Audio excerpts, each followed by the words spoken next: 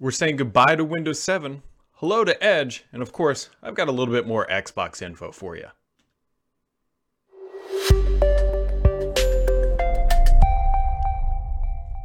What's up, everybody? Brad here, and welcome back to the show, if you will. It is, well, the second half of January. This month is plowing on through. A lot going on in the tech world. We've got Microsoft announcements this week. We've got some Xbox stuff, and the timestamps, as always, are down in the description below. If you're watching on YouTube, if you're listening to your favorite audio player, well, unfortunately, you're a little bit out of luck. That being said, this week Microsoft officially set sail to Windows 7, although I think for the vast majority of people, this doesn't really matter because either A, you just don't care and you're just going to run the OS either way and you don't really care what Microsoft does, or you're a corporate enterprise entity and you already have paid for additional servicing. So you're going to continue to get patches post, well, January 14th of this week.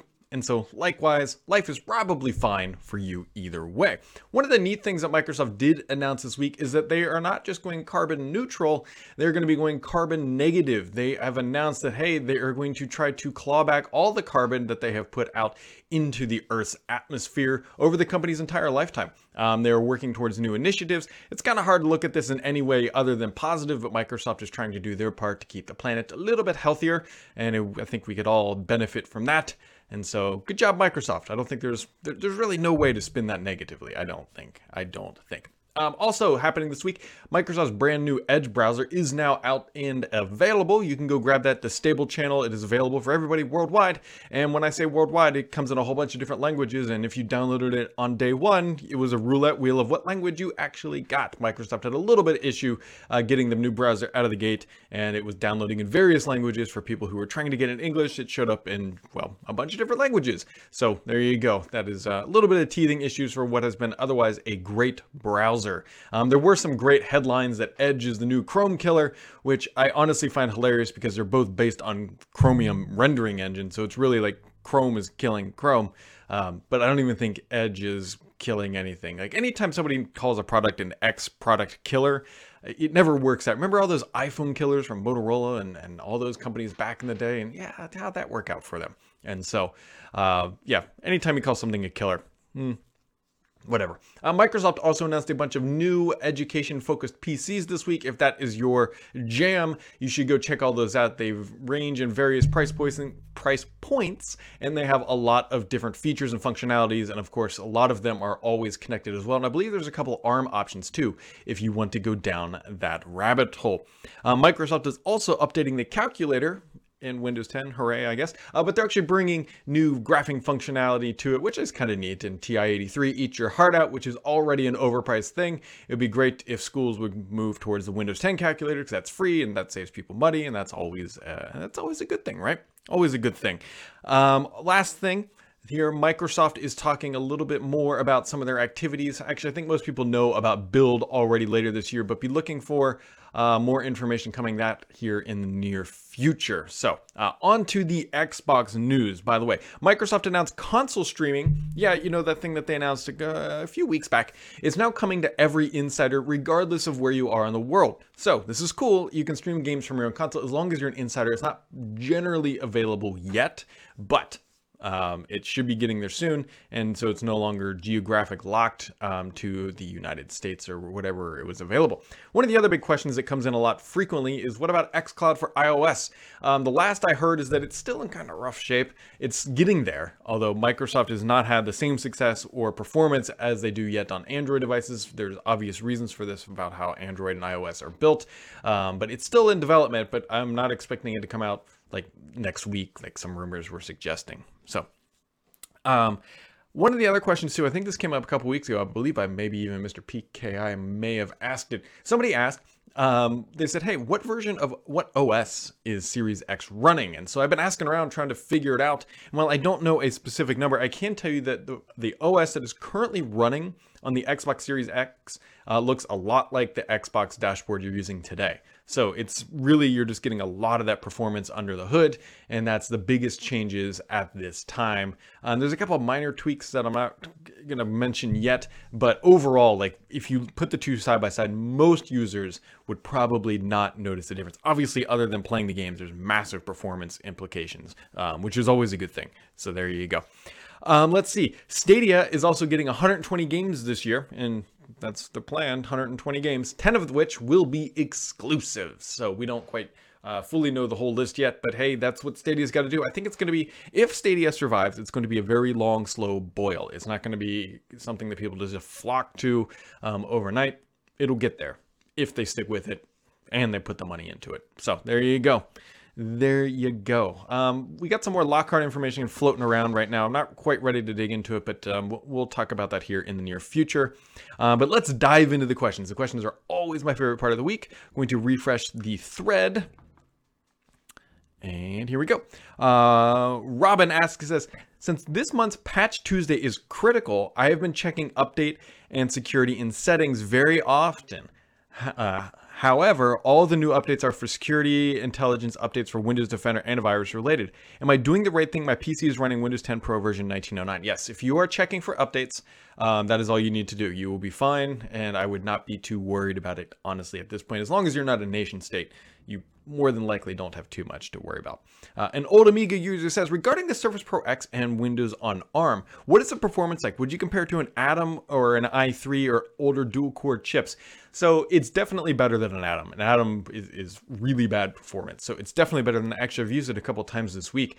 It's fine. If you're looking for something to browse the web, email, watch YouTube, you will be more than happy with it. It's fine from that perspective. As for exactly what would I compare it to, maybe a last gen i5, dual core i5 would probably feel about right. I mean, it's not the snappiest thing on the planet. If you want the high performance, just go for the Surface Pro 7. But I personally quite like the Surface Pro X. I take it with me when I'm traveling for the most part for casual use and emails, just light productivity tasks. It's perfect for that. Is it compatible with external hard drives? Yes. Will it down photos from a camera? It should. I've not personally tried that, but it should. And have you had any hardware driver issues? Nope. Are you running ARM version of Credge? I am running the ARM version of that, so that does help. Do you think Windows on ARM is ever going to make it mainstream? I think it will. It'll make it mainstream once you can't really tell that you're running it. Right now, you can definitely feel because there's not that high-end performance application performance yet. But once Microsoft truly figures that out, I think it has a chance. It has a much better chance going mainstream this time around than it does on the past two previous efforts. Eric Palms 200 says, will the Xbox One X be getting support for Dolby Vision on Blu-ray player? Oh, that's a specific question. It's weird how Dolby Vision is supported on the streaming apps on Xbox, but not the actual Blu-ray player app. Do you know if this feature is coming to the Xbox, or will they want you to add it, or will they wait to add it to the Xbox Series X? I honestly have no idea. I don't use Blu-rays. I think I own exactly one Blu-ray that I bought when we bought our first Blu-ray player 9 years ago. And so I don't use them. So unfortunately, I don't know. Let's see. Dave says, hi Brad, Dave here. My comment is part of the marketing part, wishful thinking. Wouldn't it be cool if Microsoft acquired Firaxis? Yes, it would. Stay with me here. Imagine the company that brings you Xbox and xCloud is bringing you XCOM. Would fit right into the company. Apparently love with the letter X. Yes, they absolutely love the letter X in 2020. Maybe Microsoft could bring XCOM to Game Pass. That would be very helpful. I'd be loving that. They would work. That would work. That would work too. Either way, I'm interested in seeing what Microsoft has in store for us with Gears Tactics. I would love for them to buy them. I think aren't they based? I think they're based out of Maryland, so they're a U.S. company. That'd be cool. That would be cool.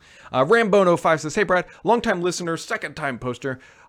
I'm moving to a new apartment and I'm looking to purchase a new TV. You have been talking about buying one, or you may already have one by now. I still need to catch up on a couple episodes. Outside of the size and 4K, I am lost in the multitude of options, Series 6, 7, 8 by Samsung that TV manufacturers have, and any recommendations you have. Which TV did you pick or leaning to, and why? Thanks in advance. So here's a couple things to think about, and this is what has really persuaded my decision-making, purchasing process.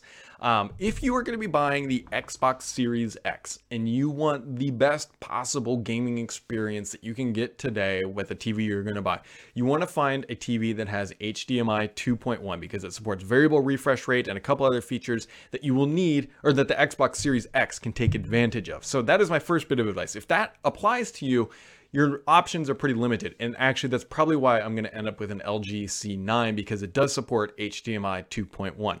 Now, that is also an OLED TV. Stepping down from there, the next kind of tier of TVs are what are called quantum or QLED TVs. You see them from Samsung, QLED, or Vizio calls it quantum. It's like quantum dot. Just look for quantum or whatever. Those are really good LCD or LE. I think they're LEDs, but picture quality. That's kind of like your middle ground, middle to high ground. And then down from there, I have a light and it just kind of rolled over because the mount is not tight enough. And then below that is just kind of like your standard TV. So when you see Samsung like 6, 7, and 8, those are all below QLED. So QLED is a better performance than OLED as the top. So depending on what you need and depending on what you want to buy, there you go. My personal opinion here is, for me, HDMI 2.1 takes priority over QLED, AMOLED, or OLED, everything else. So I look for 2.1. That is what I would do personally. If not, otherwise, I think you can get away with like a $400 or $500 TV and be extremely happy. The difference between a QLED and a non-QLED TV or quantum TV isn't nearly as big of a jump as, say, a QLED to an OLED TV or OLED. So keep that in mind. Hopefully that helps. But if you have unlimited budget, I would go grab an LG C9.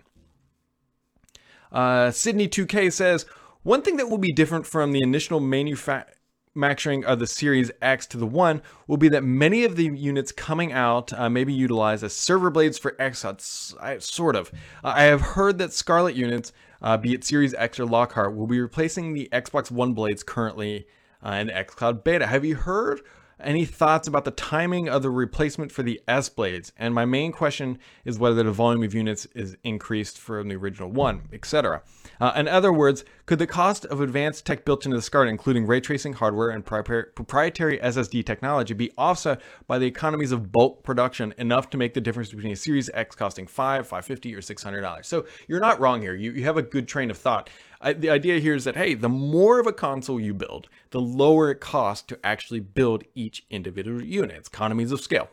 This is just how economics works. And so his thought or his process here is that, hey, if they're going to put these in servers, that means they're going to be building more of them, and it might help lower the cost. You're not wrong. When are they going to replace the Xbox One S blades? Xbox One S, yes. Blades that are currently used. I believe, I'd have to go back and look at some of my notes. I believe it's 2021, which makes sense. They're not going to give the first run of the Anaconda or Lockhart stuff to the servers. They want to get those out to the consumers, that direct to sale. They need to get people using them. And they can update the server blades iteratively when the timing makes sense. So 2021 more than likely makes sense, but will they put that into their cost projections? Yes. The other thing, the reason why I hesitate just a little bit here is I've heard different opinions about when we think, like, currently they literally just took Xbox One S's and like shoved them in a data center, and that was that.